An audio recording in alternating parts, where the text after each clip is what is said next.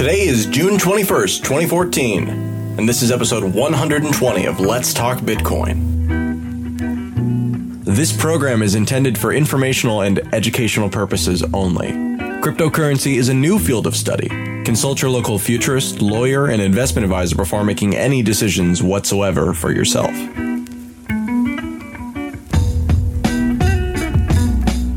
Today on Let's Talk Bitcoin, we're joined by Stephanie Murphy. Hey, Stephanie, how you doing? Doing great.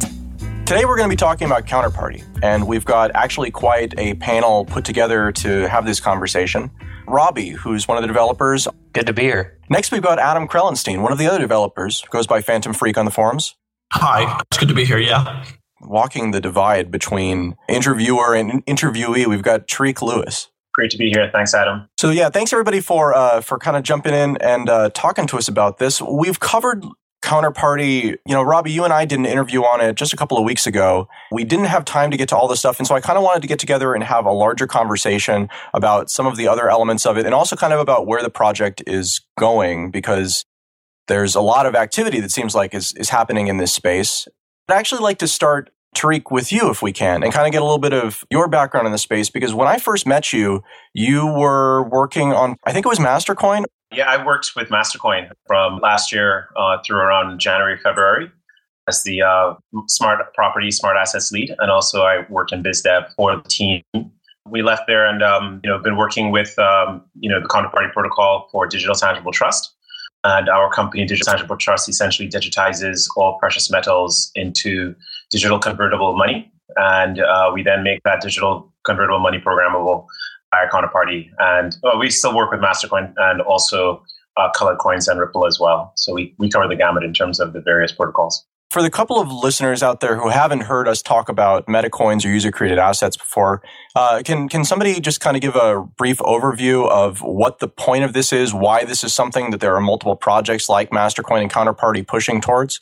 I think the point of metacoins, and of Counterparty in particular, is to extend Bitcoin's functionality in a backwards compatible fashion, harnessing all of Bitcoin's advantages, and while still being able to drive forward, add new features, and provide new functionality, which the community and the world can now have, given the development we've had in technology since, say, 2009, when Bitcoin was created.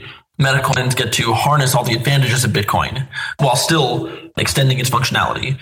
By building on Bitcoin, you get to harness its stability, its security, its ecosystem, while still adding value. You want to make those evolutionary steps from the revolution that was Bitcoin. And I think that metacoins are the future of cryptocurrency because they work in this way. One of the things that the internet brought was the concept of edge innovation, where before the age of the internet, say, let's take a look at phone networks. You would have these giant telco switches. And if you wanted to innovate on this telco switch, you would essentially have to modify the switch itself. And then there'd be regulations that you'd have to go through and standards that you'd have to deal with. The speed of innovation because of that was much slower. In the age of the internet, because of the concept of these multiple layers of protocols and encapsulation of one protocol in another, I can innovate at the edges. So I can make a new Facebook application. I don't need to get Cisco's routers and switches to support my innovation. I don't need to go to the government and ask for permission there. I can do it. So literally innovation happens at the rate that developers can write the code and push it out and work to gain a market for the application. And I think what was really special about Bitcoin is it brought that same kind of the capability for that same kind of innovation to finance and to the whole concept of money itself. So by being built on top of the internet and by being a creation in the internet age, essentially now finance and money can move at that same rate of innovation. So this brings us to the whole concept of money and what money is and how money can, as Andreas had talked about, he had a presentation up at, I think it was the Ontario concept, where he talked about money as a language of value. I think we're all habituated to the concept of money within this nation state concept, but now in the age of the internet, is that even really necessary anymore? You know, I on my Skype list, for instance, I have people all over the world, and I can get in touch with someone from Thailand or China or South America or wherever the case is. And beyond the obvious point of which time zone are you in, so I don't call you in the middle of the night, our interests are not about what country are you in. It's more about what are our shared interests and what are the things that we value together.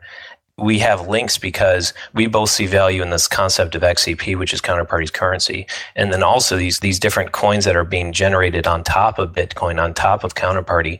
We see value there and we exchange these coins and we create a market for that.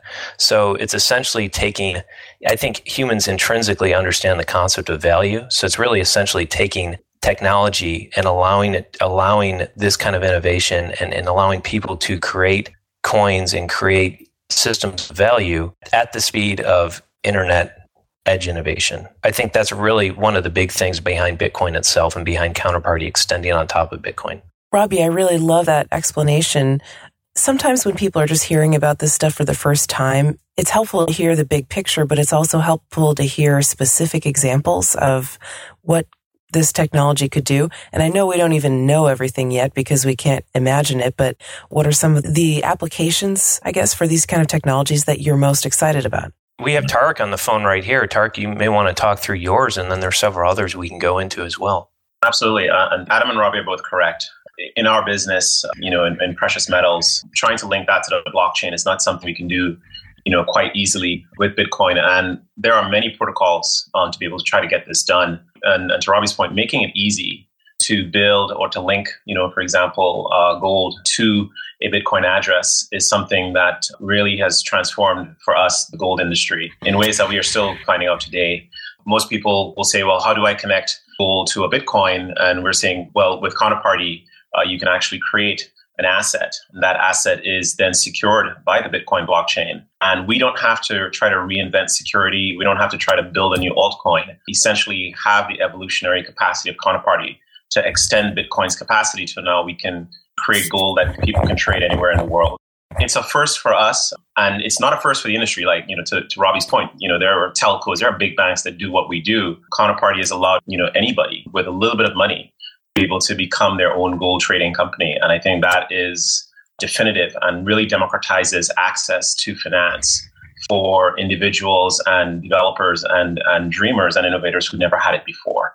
And I think because Counterparty makes it so easy and so possible, there's a lot of things and a lot of new opportunities that we're still yet to see people innovate and bring out of the Counterparty protocol by essentially leveraging Bitcoin. If we try to do this on our own altchain, or if we try to create an altcoin to do this, we would be destroyed. We would not survive.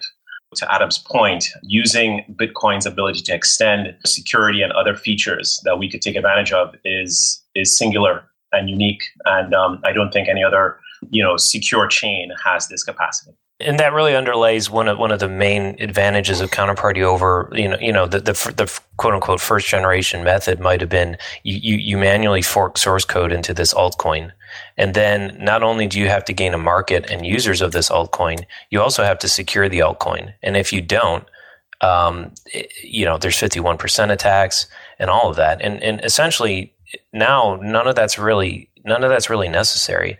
It's like if I said that if you wanted to have your own Facebook page, you need to go and set up your own, copy the source code and set up your own servers and run that just so you could host your own Facebook page. You really, when you do that, you really cut out a whole class you cut out most people, which are not the most technical in nature. You have artists, you have entrepreneurs, you have people that do other things beyond fork source code and run servers.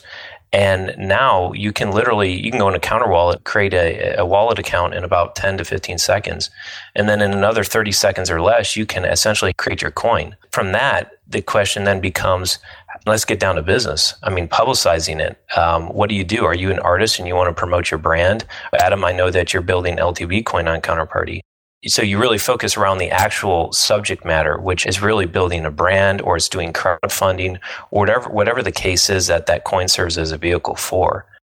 That's really the whole idea behind Counterparty, is to really create an open platform for entrepreneurs, for developers, for early adopters and dreamers at this point, where they can really come and build on top of it, utilize the technology, and not have to worry about things like having to secure their coin or having to worry about all these crypto security concepts that go well over the heads of most people. So they can leverage what's there and focus on what they're good at. And it really destroys those barriers.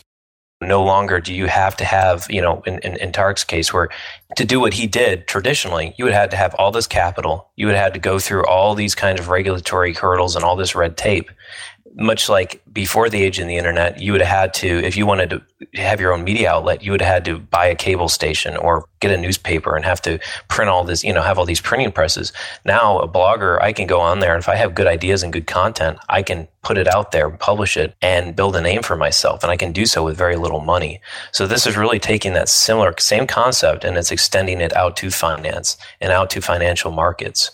And it's only getting started. I mean, this is going to hit then I think the next step after this is probably the stogiest of stogie fields, which would be law. I mean, you have the concept of autonomous contracts and things like that.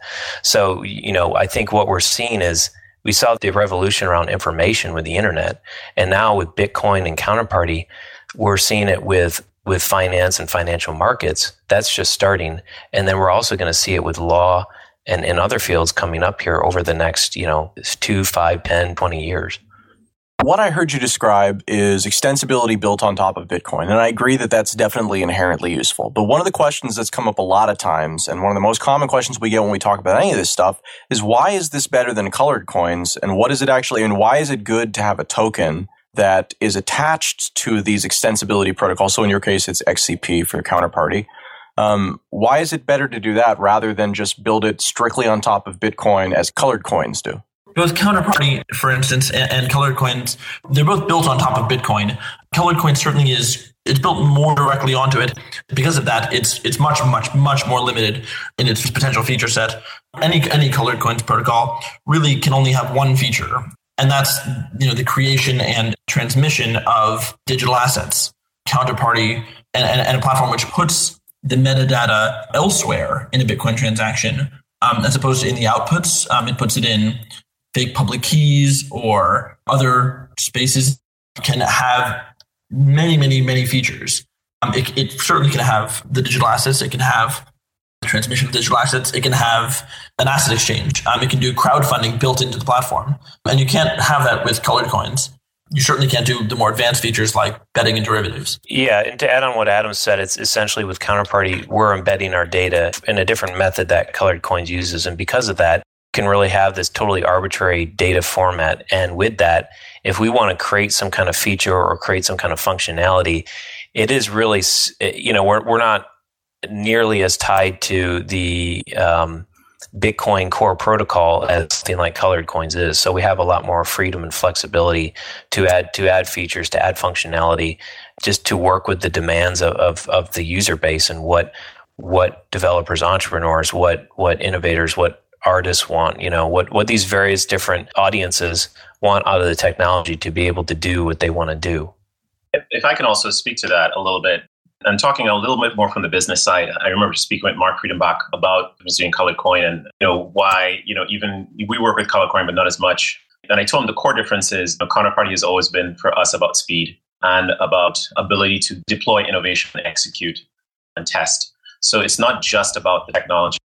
So for you, it's also that counterparty or the team has shown that they are delivering and that they're actually, they started this, you guys started this, I guess, 6 months ago now?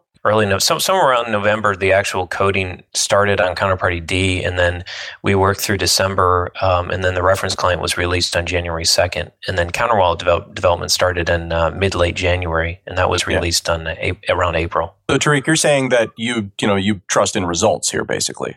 Because that's what happens when rubber hits the road, right? We need to be able to make it work. That's what we got judged on. You can kind of think about this, the early analogy I used with the phone switch, like where a lot of the colored coins things or things with, even things like side chains, when you're working with that, you're modifying, script, or you're modifying more core Bitcoin type functionality if you want to offer these kinds of extended feature sets.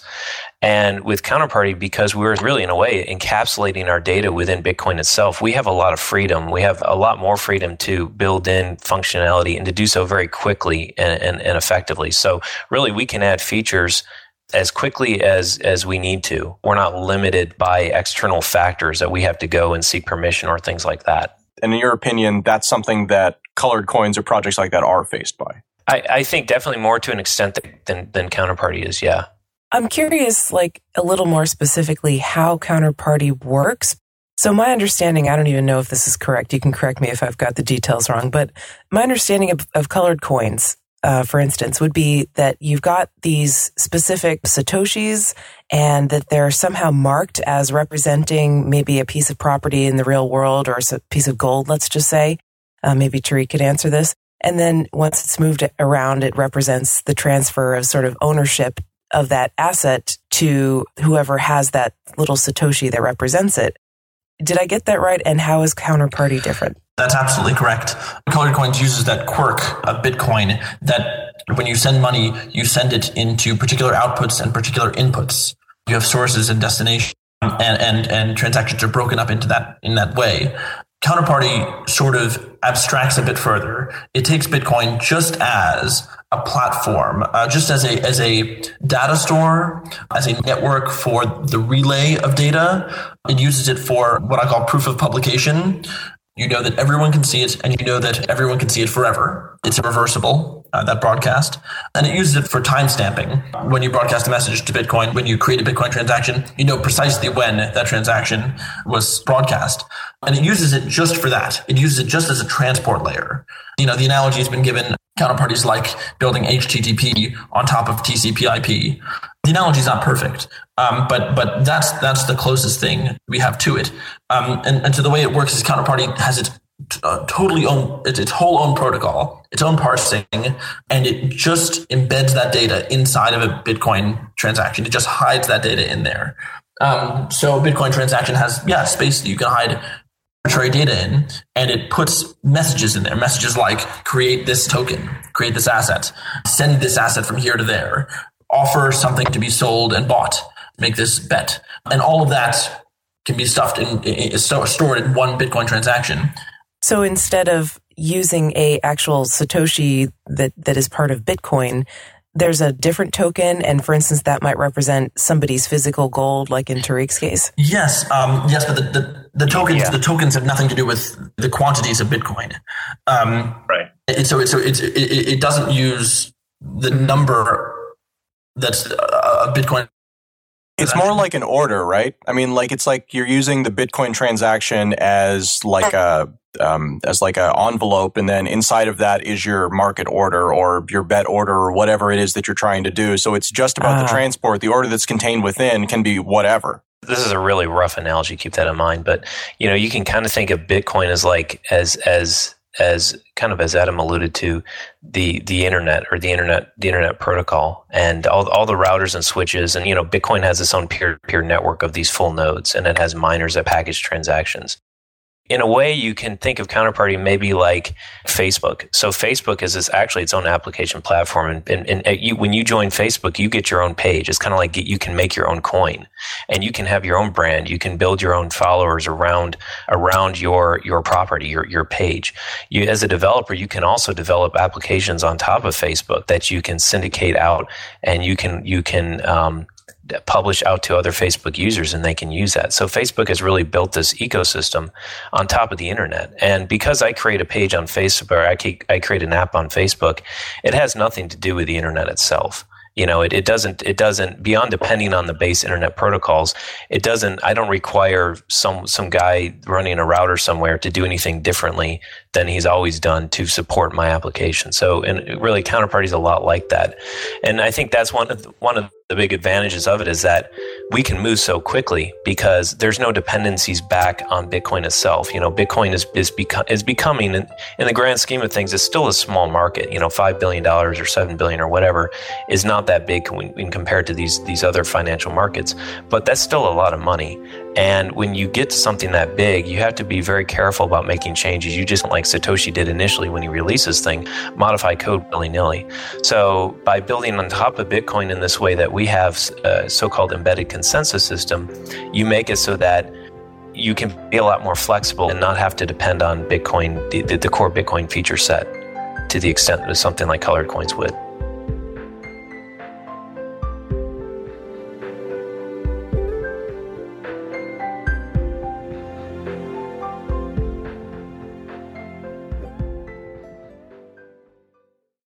CryptoKit is the world's first Chrome browser Bitcoin wallet. It's the easiest, fastest Bitcoin wallet payment system. With a simple one-click install, it takes just seconds to get your wallet set up. And because CryptoKit finds the address and payment for you, there's no more fussing around or tab switching. CryptoKit is more than just a wallet. It comes with a preloaded PGP encrypted social network, news feeds from Reddit and Google, and up-to-date charts from exchanges. Finally, CryptoKit Directory allows you to make two-click payments with any of the BitPay merchants. Once you install CryptoKit, you won't need anything else. For more information or to download CryptoKit, visit CryptoKit.com. Hi, Stephanie here. Would you like to turn your book into an enthralling audiobook? Need a persuasive commercial to promote your company? How about a narrator for your explainer video? Here's where I can help. I'm a freelance voiceover artist, and since 2009, I've lent my voice to dozens of audio projects. To hear some examples of my work, check out my website, smvoice.info. If you like what you hear, I'd love to be the voice of your next project. Get in touch at smvoice.info.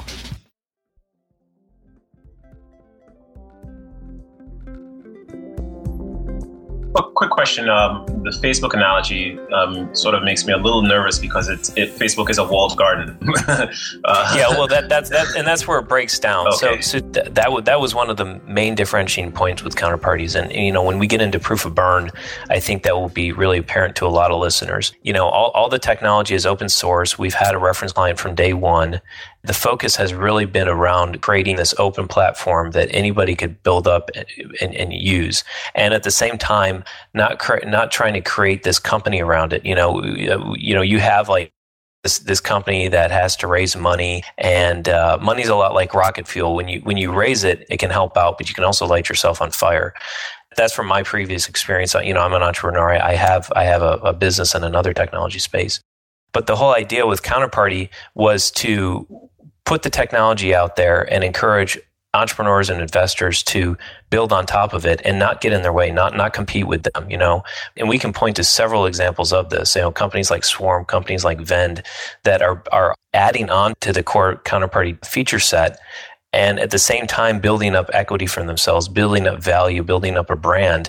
And we're not going to get in their way. I mean, this is really all about these people want to build value, that want to wake up every day and do something really cool that they believe in, and really enabling that kind of functionality and enabling them to make money as well. I mean, we're all for that.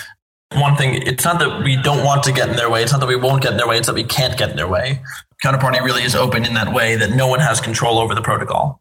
Yeah, I think to take that to the final step with this, from the start, when we created Counterparty and when we conceived of the idea was to create something for Bitcoin and Linux. Those were our real inspirations there. And to create something that was bigger than any of the founders. We don't need our egos at the center of this, and we don't need to be. I don't want to have something that depends on me in order to live. So our goal with Counterparty is to get it to a point where it doesn't depend on anyone in order to keep moving and to keep growing.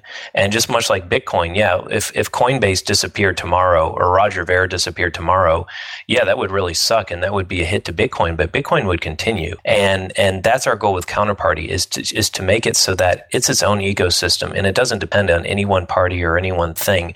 There's enough people involved and invested in building on top of it that it sustains itself and it just moves forward. And it's not tied to the continued existence of any kind of company or party or anything like that. It's a movement and it's a technology platform. So when you're talking about not letting founder egos get in the way, I see that from one side, but then on the other side of it, talking about the launch of the Counterparty, token back in, I guess it was December, I totally missed the event, and it was a proof of burn, which basically means that it's like a fundraiser, except the funds can't be used for anything. And then the other side of it is that you guys were all using anonymous names at that point. You were using, just forum names and not being public about your identity. So on the one hand, I see you have a point. It means that it's not about you. It's not about your ego. But then on the other side of it, it means that there's this huge barrier to trust because it's this giant unknown and somebody asking you to burn money, on basically speculation that this project is going to happen. I mean, I understand why you guys would burn, but can you talk to me about kind of the thought process behind the burn in general? The concept of the burn in general was to in the most minimal and optimized way possible was to initialize balances. In the Bitcoin field in general, I think people have seen enough. There's been a lot of scams and underhanded behavior and things like that. And I'm not pointing, and there still is. And I think that's just, I mean, when you essentially create, people hear it's a new money system. I mean, you're going to attract all kinds of people, and you're out of that, you're going to attract some unsavory folks as well. And some people are going to try to take advantage of other people. And with Counterparty, we wanted to, remove any doubt about that. There was a few factors. The fact that when we initially did this, we were anonymous, and we had several reasons for that. We wanted it to be about the technology. The legal landscape was still is still very much materializing. So there were some concerns there with technology that is this powerful and that challenges the status quo, like Counterparty does. You have to look at that and say, wow, there's a lot there. We wanted to have, when we did this, beyond a shadow of a doubt, that there was no way that we could take advantage of people with this. And at the same time, if I'm going to invest in a project, there's a lot that has to go on. And as a developer, I should not be any more entitled than anyone else who's investing. I think that was our feeling as well, that I'm investing at the same level as everyone else. It's kind of like the equality ethos that is really at the heart of the Counterparty project. I want to play devil's advocate here for a second. Mm-hmm. So I agree with you saying that you can't take advantage of anybody else as the dev team. But again, just like looking at the way that you did the fundraiser from the outside, it looks like, people who don't have either inside information or aren't ridiculously optimistic about projects that seem like they might be scams. I mean, it seems like those are the two types of people who you could possibly attract with this sort of thing, given the sort of conditions under which it was set up in. And I'm just like, what were you looking for? I mean, hang on, Nigerian scammers. I'm not saying you guys are scammers. It's a terrible analogy, but I just want to get it out there. They intentionally write emails that are not very good because they're trying to make sure that they don't get anybody who's going to obviously know that they're getting scammed. So, I mean, I just feel echoes of this here, and it obviously didn't wind up like that, but were there concerns about that? So, I mean, what happened? You guys actually had a lot of fun.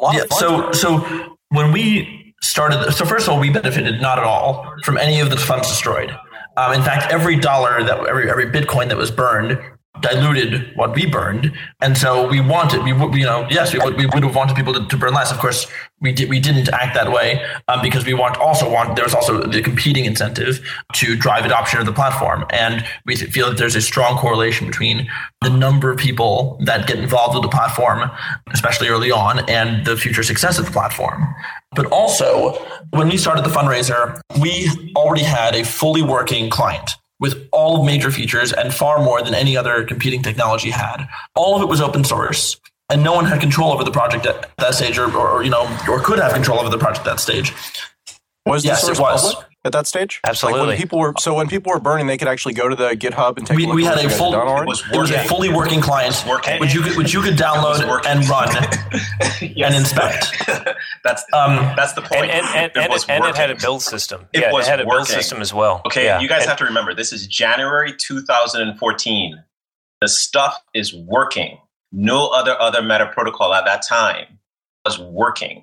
And you could I didn't know that part of the story. And so even when you came onto the forums and you watched people burn, they were using the system to burn. So for them, it was like, whoa, it has begun. And the pace of pushes on the GitHub repo for that Counterparty D, because people started to give bug fixes and the community came to respond. A lot of people were like, this is insane. Are you guys not keeping the money? How are you not doing this? Because it seemed like too good to be true that here you have devs working tirelessly to fix a protocol they had launched with burning funds that they would not then themselves profit from.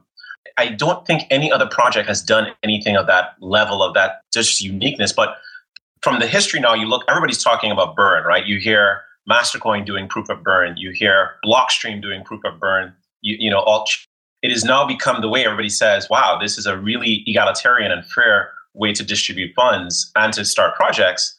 We're going to co-opt this and use this as well. And I think that is an indication of the success of proof of burn, even though at the time it was, people were just like, this is insane. I mean, it was amazing.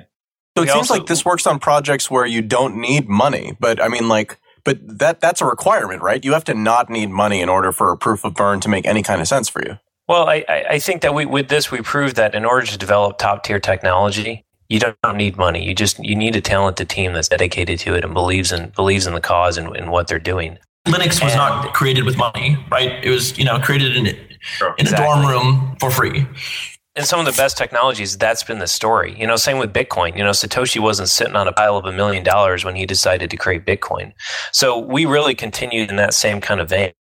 When you're talking about when you're marketing things and things like that, yeah, having some money does help. But at the same time, by working with businesses that build on top of it, they're going to have their own motives to get their word out. And we have several businesses, Tarx is one, which are funded, in which do have funds in order to get their word out. And guess what? They use Counterparty. So, we have our own marketing efforts for the actual Counterparty platform itself, working with the partners and all the individuals building on top of the technology with their own motives and their own desires to market their product or service.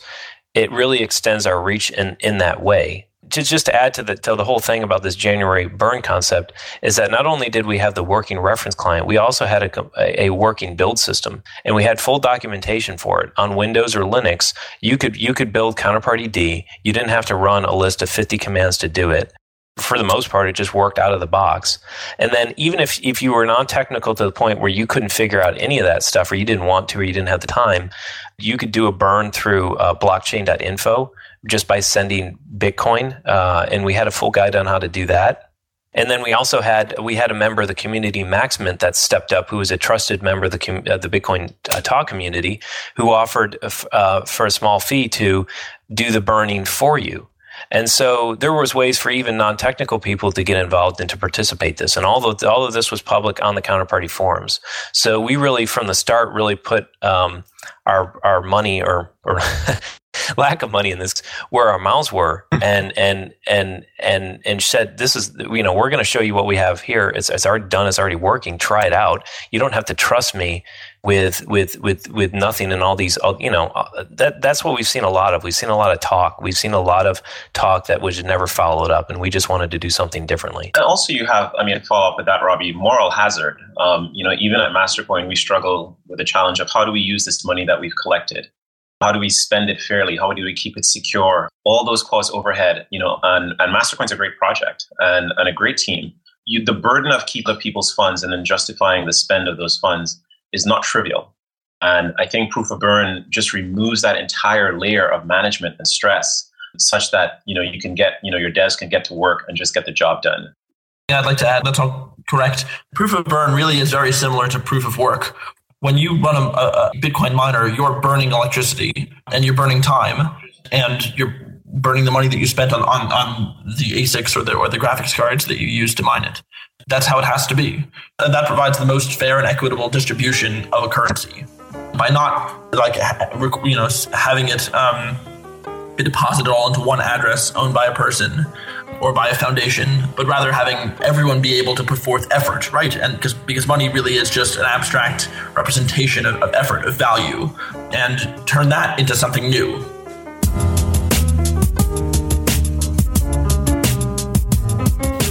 Hey there, LTB listeners. If you'd like to be one of the first to receive LTB coin, now is the time to prepare, and you'll need to do two things. First, visit counterwallet.co and generate a free multi-wallet that holds Bitcoins, LTB coins, and anything else built on Bitcoin using the Counterparty protocol. With one click, you'll generate a secure 12-word password, and you'll want to keep that safe as it is your private key. Once you've created your password, log into your wallet. You'll see 3 brand new Bitcoin addresses you control. Copy one of those addresses, and then head over to letstalkbitcoin.com and register an account in the upper right-hand corner of the page. Inside your account, you'll have a few options, one of which is My Profile.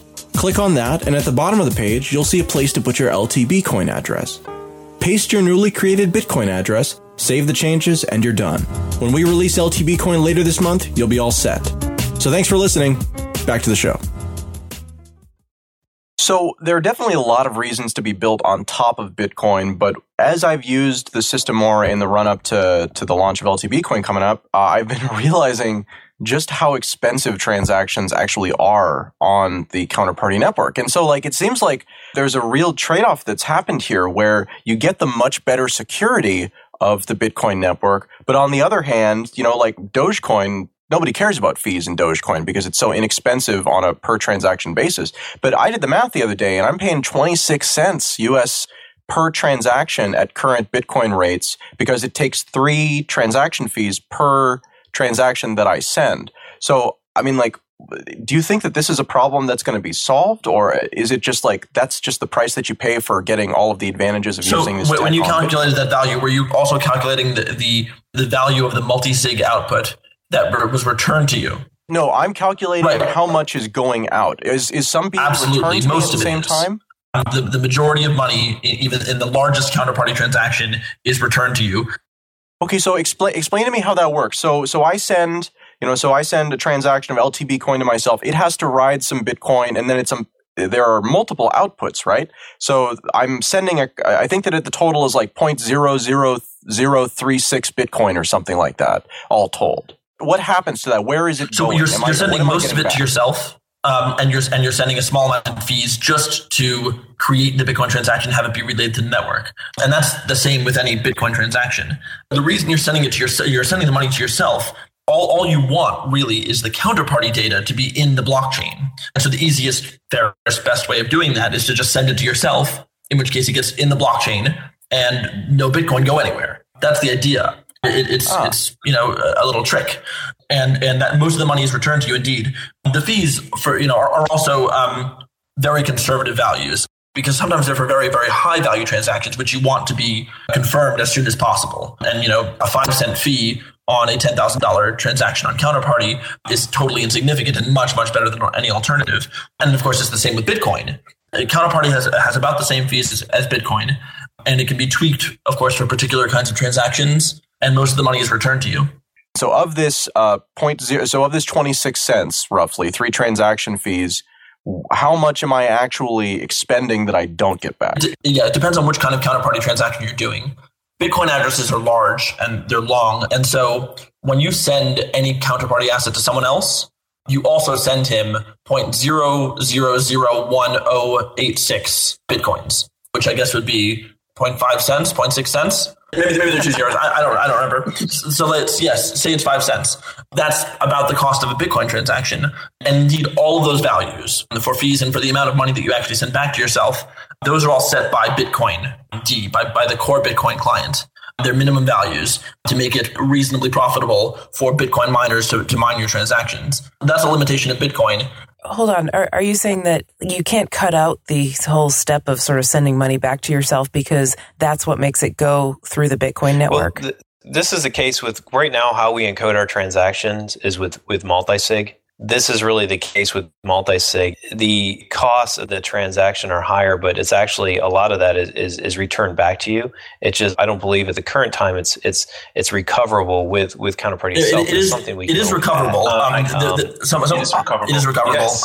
Not with Counterparty itself, but there's a website that launched a few weeks ago that does that. It's very ironically DexX7, who is a Mastercoin developer, actually created a recovery app to recover all the outputs with one command. And I was able to recover a few $100s, all our counterparty transactions. So Adam, yes, you can recover all the money that you spend to yourself. That's the other thing I was going to ask is I don't feel like I've gotten the funds back. We've had to move wallets a couple of times, and every time I have to move a wallet, that's like 100 transactions because I got a bunch of different assets kind of early on. So yeah, it's actually been a fairly decent amount of transaction fees making these various switches, but that's great. So what's the tool again for recovering it? So DexX7 did an alpha tool. I'll have to find it. I can send it here. Okay, that's fine. Link it to. We'll link it in the show notes. If anybody's actually done this yet, it might just be me that's having this particular problem.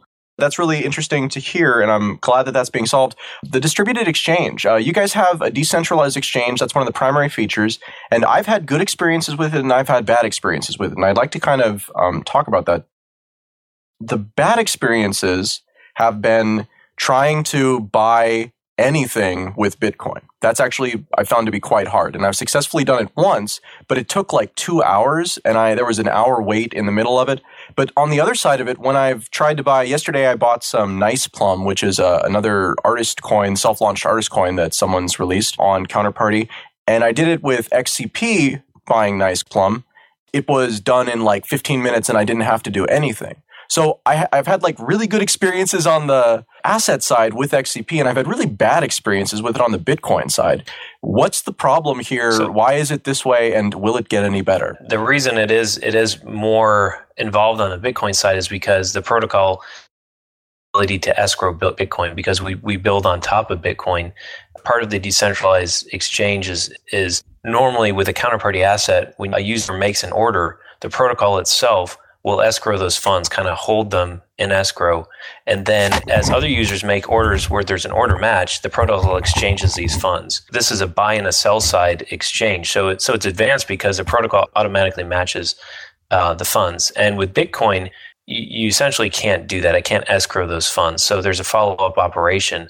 And in between the actual order match happening, when the protocol actually matches the orders, we do wait about, I think it's about 5 or 6 blocks because of the possibility of a what's called a blockchain reorganization, which could mess things up if it happened during the course of that. So for safety reasons, we wait those blocks. And then in CounterWallet itself, if you're using CounterWallet, it will automatically make what's called the BTC pay, where it actually pays the Bitcoin.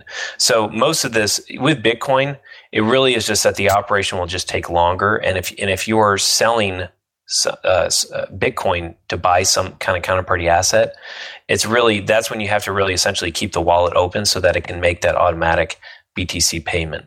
Well, one of the other problems, though, that I and others have run into is it seems like order matching is a little bit.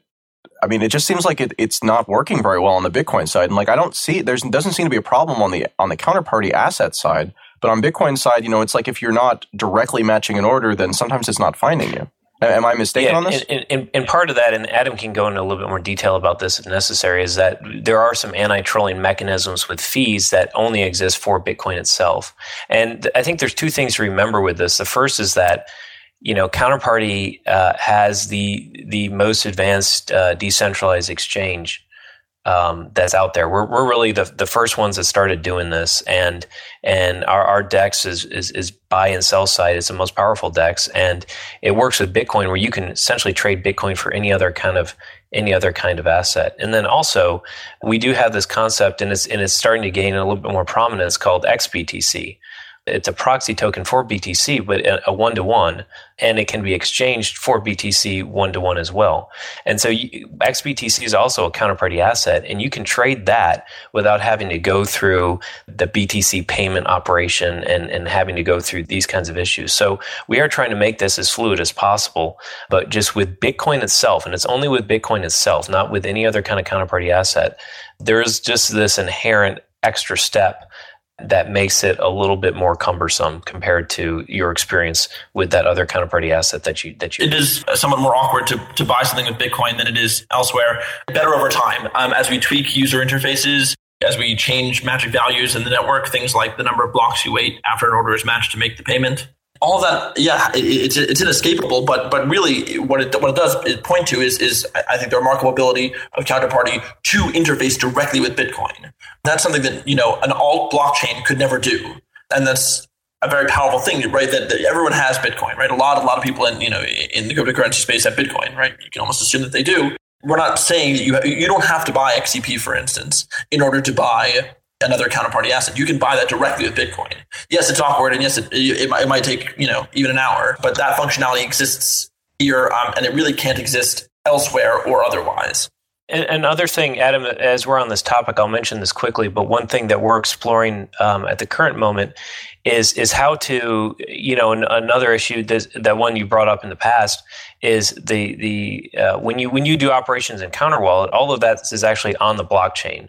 So that means that when I do an operation, I have to wait for the next block confirmation in order to see that action actually happen and be published to the blockchain. So that is inherently, at one level, that's inherently how it is. Level, there are kind of ways around that to have more immediate user feedback, and we're exploring how to enhance the technology farther so that we can zero confirmation feedback. This will make the experience at least look a lot more like a centralized, working with BTC or some kind of other centralized exchange, where when you do an action, you send stuff, you make an order, there very, very likely is a way where that can be reflected more rapidly to you. And then it actually will still settle after one confirmation, but it allows the interface to be a little bit more intuitive where we can show it a lot more quickly. Another thing I've heard a lot about with Counterparty is betting. It's kind of funny that when we initially made this technology, I'm not a gambler or do anything with betting. This functionality actually comes from things, binary options and contracts for difference, which are legitimate financial tools, but it's also an extension of voting, kind of. Yeah, in a way. I mean, a binary option is essentially an all or nothing wager or bet where I bet on some kind of yes or no event in the future, like who's going to win the Super Bowl, or will the weather in Philadelphia be above 70 degrees next Thursday? Anything that can have a binary outcome. And I have someone I engage in that tool or instrument with, and then if I win, I get all of their wager, and if I lose, I give them what I have as well.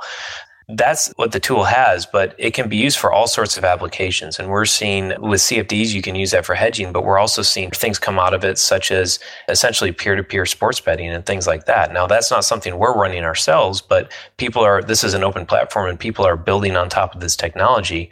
And you have these feed operators coming off with that, which in itself is actually, when you look at the whole field, is actually revolutionary. You don't have like this VIG or this fee that these people have to pay to a bookie in the middle. And also, if people don't want to pay that today, they get on these.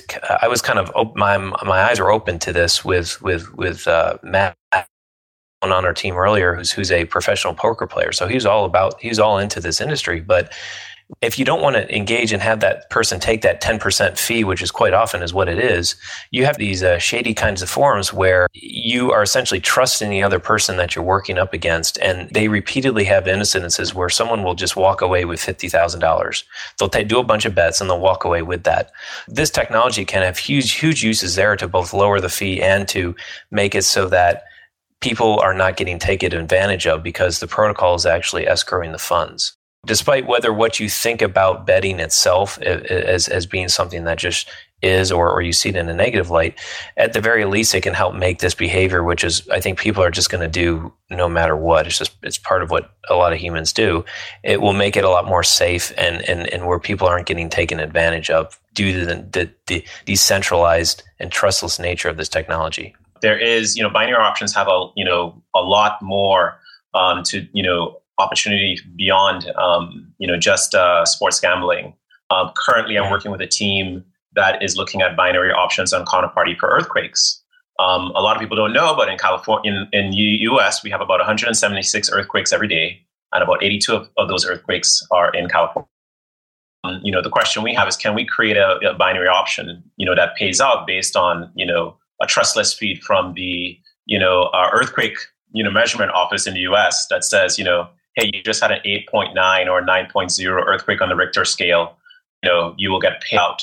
And so now we're looking at, wow, could you innovate on earthquake insurance based on a binary option approach? And what other ways can we use counterparty to really take advantage of, one, trustless feeds, two, betting, but betting on these new ways that protect people in ways, whereas before, you'd spend a lot of money on earthquake insurance or maybe even possibly be denied the insurance because you're in a high risk area.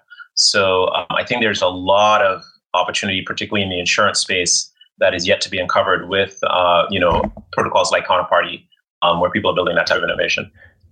Yeah, and this is really at its core what Counterparty is. Like I said before, we release these general and generic financial tools, and binary options is one of them. And they have all sorts of applications, and people can use them for everything. There are tons and tons of very legitimate applications for binary options, and Tarek went into one of them.